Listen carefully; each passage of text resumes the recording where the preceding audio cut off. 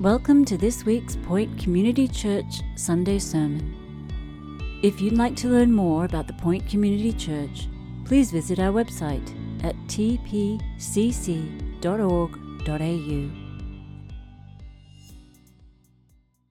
Well, I hope you've been enjoying this series on church, these glimpses that we've been taking of God's people, God's kingdom, God's family, God's temple, the body of Christ and Christ's bride. And yet, while we may be able to acknowledge all of these things, I wonder if the real issue for many of us is that we often lose heart. We can become discouraged, disappointed, even disillusioned with church. Perhaps it could be your own struggles, or it may be that you've witnessed a prominent leader pulled from the front lines. Sometimes it seems, doesn't it, like the world has the upper hand and the devil the last laugh. And we can begin to wonder if we're investing our time and energy in the right place in church. Can you relate to that? I think that's why this passage, Ephesians chapter 3, is so vitally important for us. You see, why is it that Paul pauses his prayer in chapter 3, verse 1? Why does he stop so suddenly? What is it that weighs so heavily on him that he cannot get the words out? He can't finish his sentence. He has to start all over again in verse 15 for this reason. Well, he's already said that in verse 1. Why does it take him so long, so many verses, to finally bow the knee and continue his prayer? Can you see that there? He begins, doesn't he? For this reason, I, Paul, but he never actually gets to his prayer until verse 14. For this reason, I bow the knee, and then he prays. Why does it take him so long? I think it's because of the P word in verse 1. Not Paul, but prisoner. Paul loved the Christians in Ephesus. He spent 3 years there admonishing them with tears, we're told, in Acts chapter 20.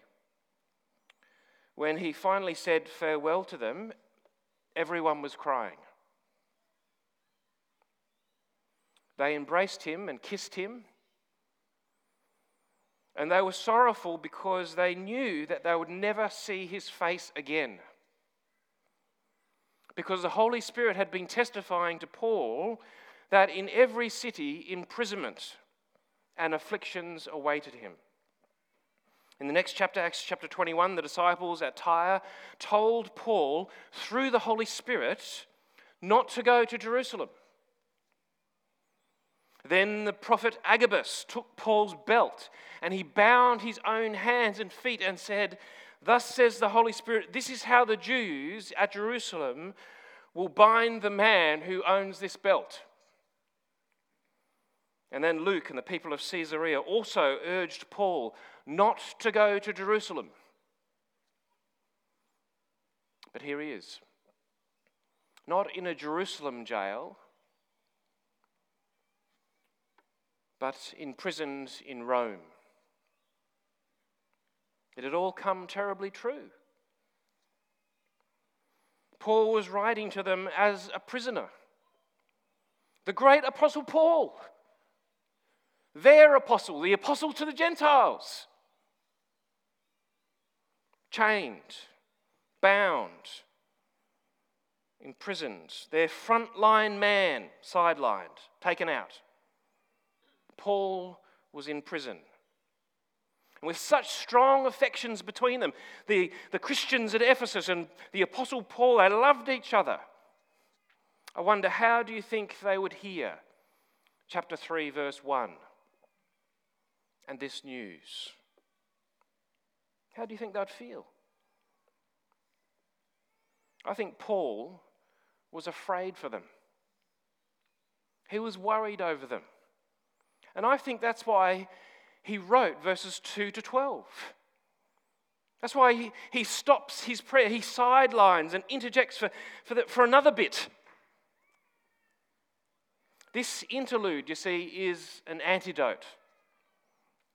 It's preventative medicine to help them swallow the news.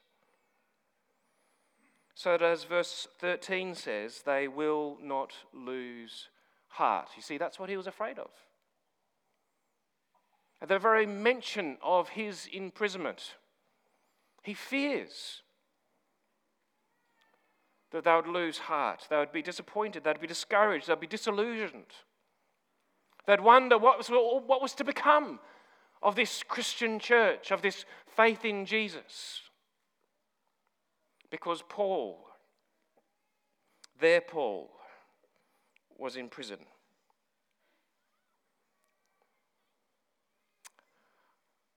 And I guess that's why you and I need these words too. Lest we lose heart. Because it's so easy, isn't it? With church, to become discouraged, disappointed, and to lose heart. Well, the first thing that Paul wants us to see in these verses is where we are in salvation history. That is, he wants us to zoom out and get the panoramic picture of God's eternal plan from beginning to end. How the mystery, you see, was concealed once. Paul assumes they already know this, that the mystery was concealed. It wasn't made known to people of other generations. For ages past, it was kept hidden in God. But now the mystery's been revealed. It's not concealed anymore, it's revealed. We can see it, it's been made known. First of all, to the apostles and the prophets by the Spirit, in verse 5. And then it was made known, wasn't it, to Paul himself by revelation in verse 3. And now we too can join the Ephesians in verse 4, and we too can perceive, we too can read and understand this mystery of God. What is this mystery? It's verse 6. That through the gospel, the Gentiles, that is every nation, tribe and tongue, are heirs together with Israel, members together of one body, sharers together, partakers together in the promises in Christ Jesus. Can you remember where you were at a big moment in history? Perhaps you're old enough to remember VE Day. Any old enough to remember that? When World War II ended, 1945. I wasn't there. Maybe you can remember when Neil Armstrong, walked on the moon, 1969, watching the black and white TV. Or perhaps you were there when the internet was first invented, 1983, or when the Berlin Wall fell, 1989. Or perhaps you can remember where you were standing when you got the news that Princess Diana had died, 1997. Or when the Twin Towers fell, 2001. Or when the Queen died, or when COVID hit. Can you remember where you were? You remember those great turning points in history? Well, Paul was there at the great turning point in salvation history when the mystery was revealed. AD 33. No longer just Jews, not primarily Jews anymore, but specifically and intentionally Gentiles as well. So don't lose heart, Paul's saying. Don't lose heart over my suffering. I'm in prison, yes, but see where you are in salvation history. A new era has begun. A new day has dawned. Don't lose sight of that. And then secondly, grasp the grace of God in gospel ministry. Grasp the grace of gospel ministry. And that is, Paul now wants us to zoom in and get a close-up portrait of Paul. You see, of all the people God could have chosen, Paul was the most unlikely candidate, the most surprising choice. He hated Jesus, he hated Christians, and he hated the church. But he says in verse 7 that of this gospel, that is, this gospel to Jews and Gentiles, Paul was the Hebrew of the Hebrews, wasn't he? Born of the tribe of Benjamin. He was fully Jewish, wasn't he? But of this gospel of Jews and Gentiles, Paul, I was made a minister according to the gift of God's grace. What a grace. What an undeserved kindness. This was given to him, he says, by the working of God's power. To me, he says, though I am the very least of all the saints, this grace was given. Paul used to go from one synagogue to another to imprison and beat those who believed. When the martyr Stephen was stoned and his blood was shed, Paul, then Saul, stood giving his approval. He was so obsessed with persecuting Christians that he hunted them. He hunted them down in foreign cities. In his own words, he says, he was once a blasphemer and a persecutor and a violent man. It really was through a powerful work of God that Saul became Paul. So don't lose heart over my imprisonment, he says. Grasp the grace of God in gospel ministry. What a wonder. What a powerful transformation. What an undeserved kindness. The man who formerly persecuted us is now preaching the very faith he once tried to destroy. Can you believe it? Grasp the grace of God in gospel ministry. Paul's job now is to preach the gospel to the Gentiles, the unsearchable riches of Christ, the inexhaustible treasures, the infinite wealth of Jesus. Paul's job now is to bring to light, not just for the Jews, but for everyone, to make plain what is this mystery that they're included. They're no longer in the dark. He wants to bring it to light. What a wonder is the grace of gospel ministry. And then thirdly and finally, and I think this is where we really want to land this morning, Paul wants us to understand the purpose of church.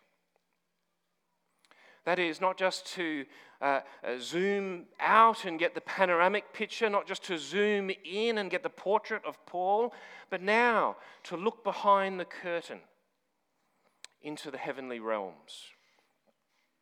If I can put it this way, did you know that church exists to demonstrate to demons the diversity of divine wisdom? Church exists to demonstrate to demons the diversity of divine wisdom to the praise of his glorious grace. That's a weird thing to say, isn't it? Have a look at verse 10. So that through the church, the manifold wisdom of God might now, in this age, be made known to the rulers and authorities in the heavenly places. Wow. God's great purpose in keeping this mystery secret for so long and then revealing it to the apostles and prophets and to Paul and to us through reading. God's great purpose in taking a man like Saul and converting him thoroughly into Paul and making him a minister and a preacher of the gospel to the Gentiles to bring to light to everyone. God's great purpose in that. God's great purpose in all of verses 2 to 9, the mystery and the ministry, is to put God's multifaceted wisdom on display, like a diamond in a jewelry store. For the whole world to see. No, not just for the whole world. It's more cosmic than that, isn't it? God's purpose for the church is for the rulers and authorities in the heavenly realms to see. Now, Paul's not talking here about political leaders, rulers and authorities. It is used that way in the New Testament, but I don't think that's what he's talking about here. Nor is Paul talking here about angels in general. In Ephesians, listen to how Paul defines rulers and authorities. Chapter 6, verse 11. You might want to flick there, just over the page. Chapter 6, verse 11. Paul says to Christians, we should put on the whole armour of God, that we may be able to stand against the schemes of the devil. He says, for we do not wrestle against flesh and blood,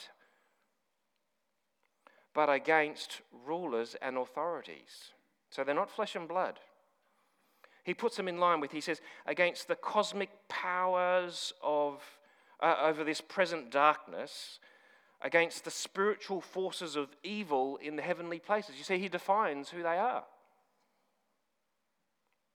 One commentator said, when he compares chapter 3 with chapter 6, he says there can be little doubt that Paul considers these figures to be thoroughly evil, spiritual beings who exercise power over the unbelieving world. You see, this is Paul's way in Ephesians of talking about what the Gospels define as unclean or evil spirits. Now, C.S. Lewis is helpful at this point. He cautions us as Christians. He says, there are two equal and opposite errors into which our race can fall about the devils. One is to disbelieve in their existence. The other is to believe and to feel an excessive and unhealthy interest in them. They themselves, he says, are equally pleased with both errors, and they hail both the materialist who doesn't believe and the magician who's very interested with the same delight. That's helpful, isn't it? In other words, what C.S. Lewis is saying is that we shouldn't fear them and we shouldn't be fascinated with them. But we do both. We disbelieve in them because in Western culture we trivialize them by relegating them to the realms of fiction and fantasy. The underlying message is often that all this is not real. And at the same time, we're excessively interested in them, aren't we, as well? Because, just consider the number of movies and films and TV shows that have this kind of theme. Well, if it was me, I would take them on an AO tour, angels only, of God's creation, his physical creation, David Attenborough style. Let them be wowed by the wonders of God's wisdom in creation. Take them whale watching. Fly them to the moon and back. Look down an electron microscope. But God's plan from eternity past to show off his wisdom is not just through the creation, but actually primarily in the heavenly realms through his new creation. You see, the church is the one thing above all else that enables angels to see the very wisdom and power of God on display. Paul is saying that when the church gathers together as Jews and Gentiles, multiracial, multi-ethnic, under one Lord Jesus Christ, it is a showcase of God's infinite wisdom in the spiritual realms. It's like a prism that captures the light and throws the full spectrum of divine wisdom on display in all of its color, in all of its beauty. You see, Ephesians 3 verse 10 is for church what the book of Job is for suffering. Because the book of Job takes us behind the curtain into the heavenly realms. And Ephesians 3:10 does the same. Not with suffering, but with church. It shows us that there are deeper reasons, other realms, other dimensions to be considered. Have you ever wondered why Sunday morning is so hard? Just getting to church. Is it because we are tired from the week and the late night movie on Saturday? Well, it may be part of it. Is it because the kids and you are cranky because you had broken sleep? Well, it might be part of it too. But can I suggest another reason? As Shakespeare's Hamlet said, there are more things on heaven and earth than are dreamt of in your philosophies. There is more than meets the eye in our public gatherings. There is such thing as a spiritual battle. And I don't mean to be weird or spooky. I mean to be realistic.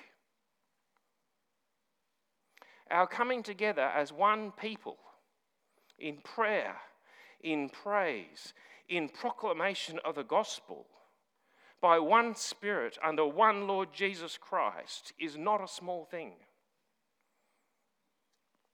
Dr. Martin Lloyd-Jones said, "For too long we have been stopping at the personal blessings."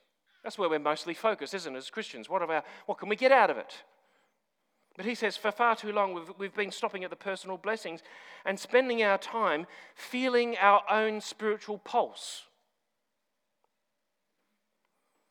When our mission is not just to men and women, but for angels. They too are to be enlightened by the church.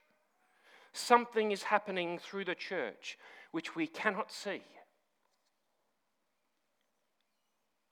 You see, Paul's already told us in chapter 2, verse 6, that God has raised us up with Christ and seated us with him in the heavenly realms, past tense.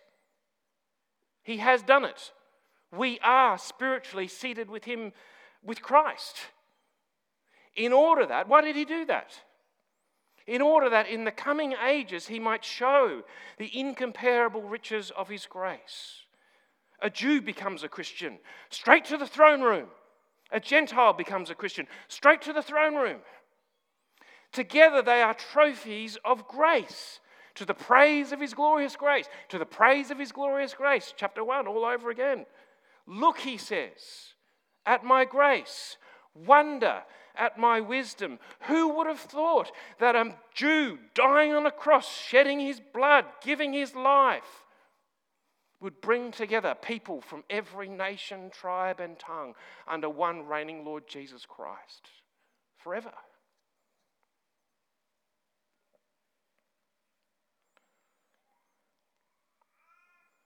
The church shows that the death of Jesus really has broken down the walls of hostility.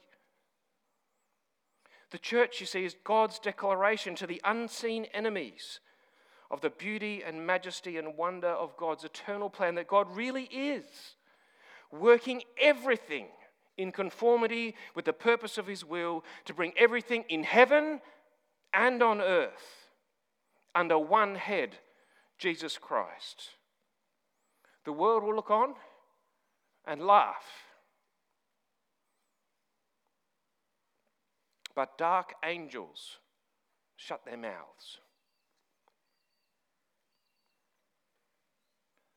I remember hearing a pastor once tell of his multicultural church in Western Sydney.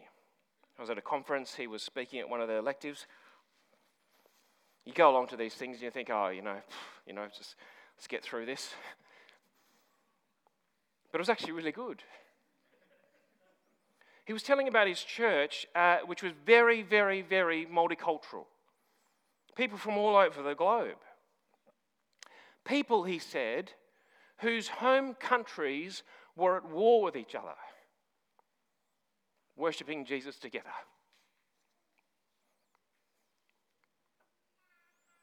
eating with one another, loving and forgiving one another, serving together in the mission of Jesus.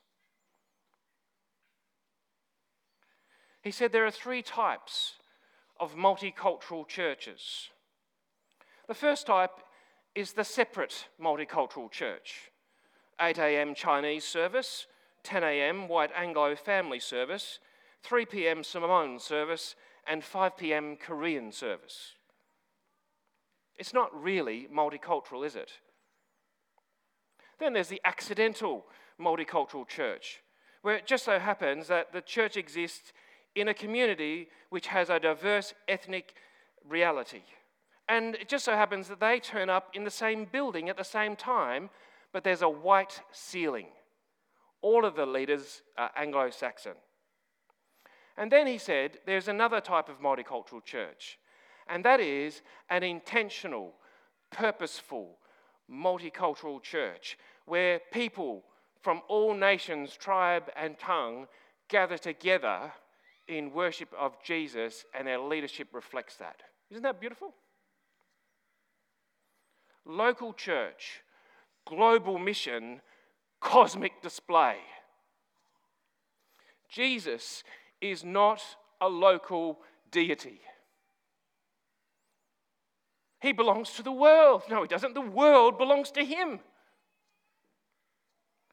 And we cannot preach the gospel without crossing cultures and borders and languages and bringing all sorts of people together under one Jesus. That is his purpose, his mission. That's why the church exists. That's what brings glory to Jesus. And the very existence of this new multiracial community in which Jews and Gentiles have been brought together in unity in one body is the manifestation of God's rich, diverse, and wonderful display of wisdom. So, don't lose heart. Don't lose heart. Because Paul's prison was not a punishment. There is now no condemnation to those who are in Christ Jesus. Paul's prison was not a punishment. Nor was Paul's prison a setback. There are no setbacks in God's sovereignty. In Colin Buchanan's words, God never says, oops. Nor was Paul's prison a disappointment. No.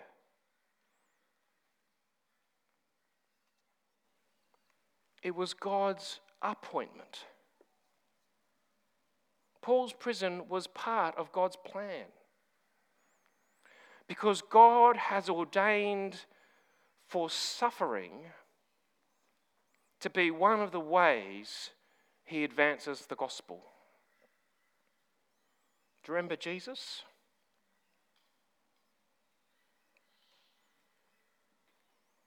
God used what they intended for evil for the saving of many people. So I ask you not to lose heart over what I am suffering for you. That's what Paul says. Because it is your glory. Your glory. God is using these chains, he's saying, even now. And God will turn things around like only he can do, so that these prison walls will echo the gospel even in 2023. See where you are in salvation history. Zoom out and get the panoramic, God's eternal plan. Grasp the grace of gospel ministry. Zoom in and get a close-up portrait of Paul. And understand the purpose of the church. Take a look behind the curtain into the heavenly realms. It will both raise and temper your expectations of church. And it will help you make sense of reality. Let's pray. Father God, we thank you so much that now you've revealed the mystery. And through reading, we too can perceive that together this morning. We thank you, Lord. We pray, please, that you would do. Please use us here at the Point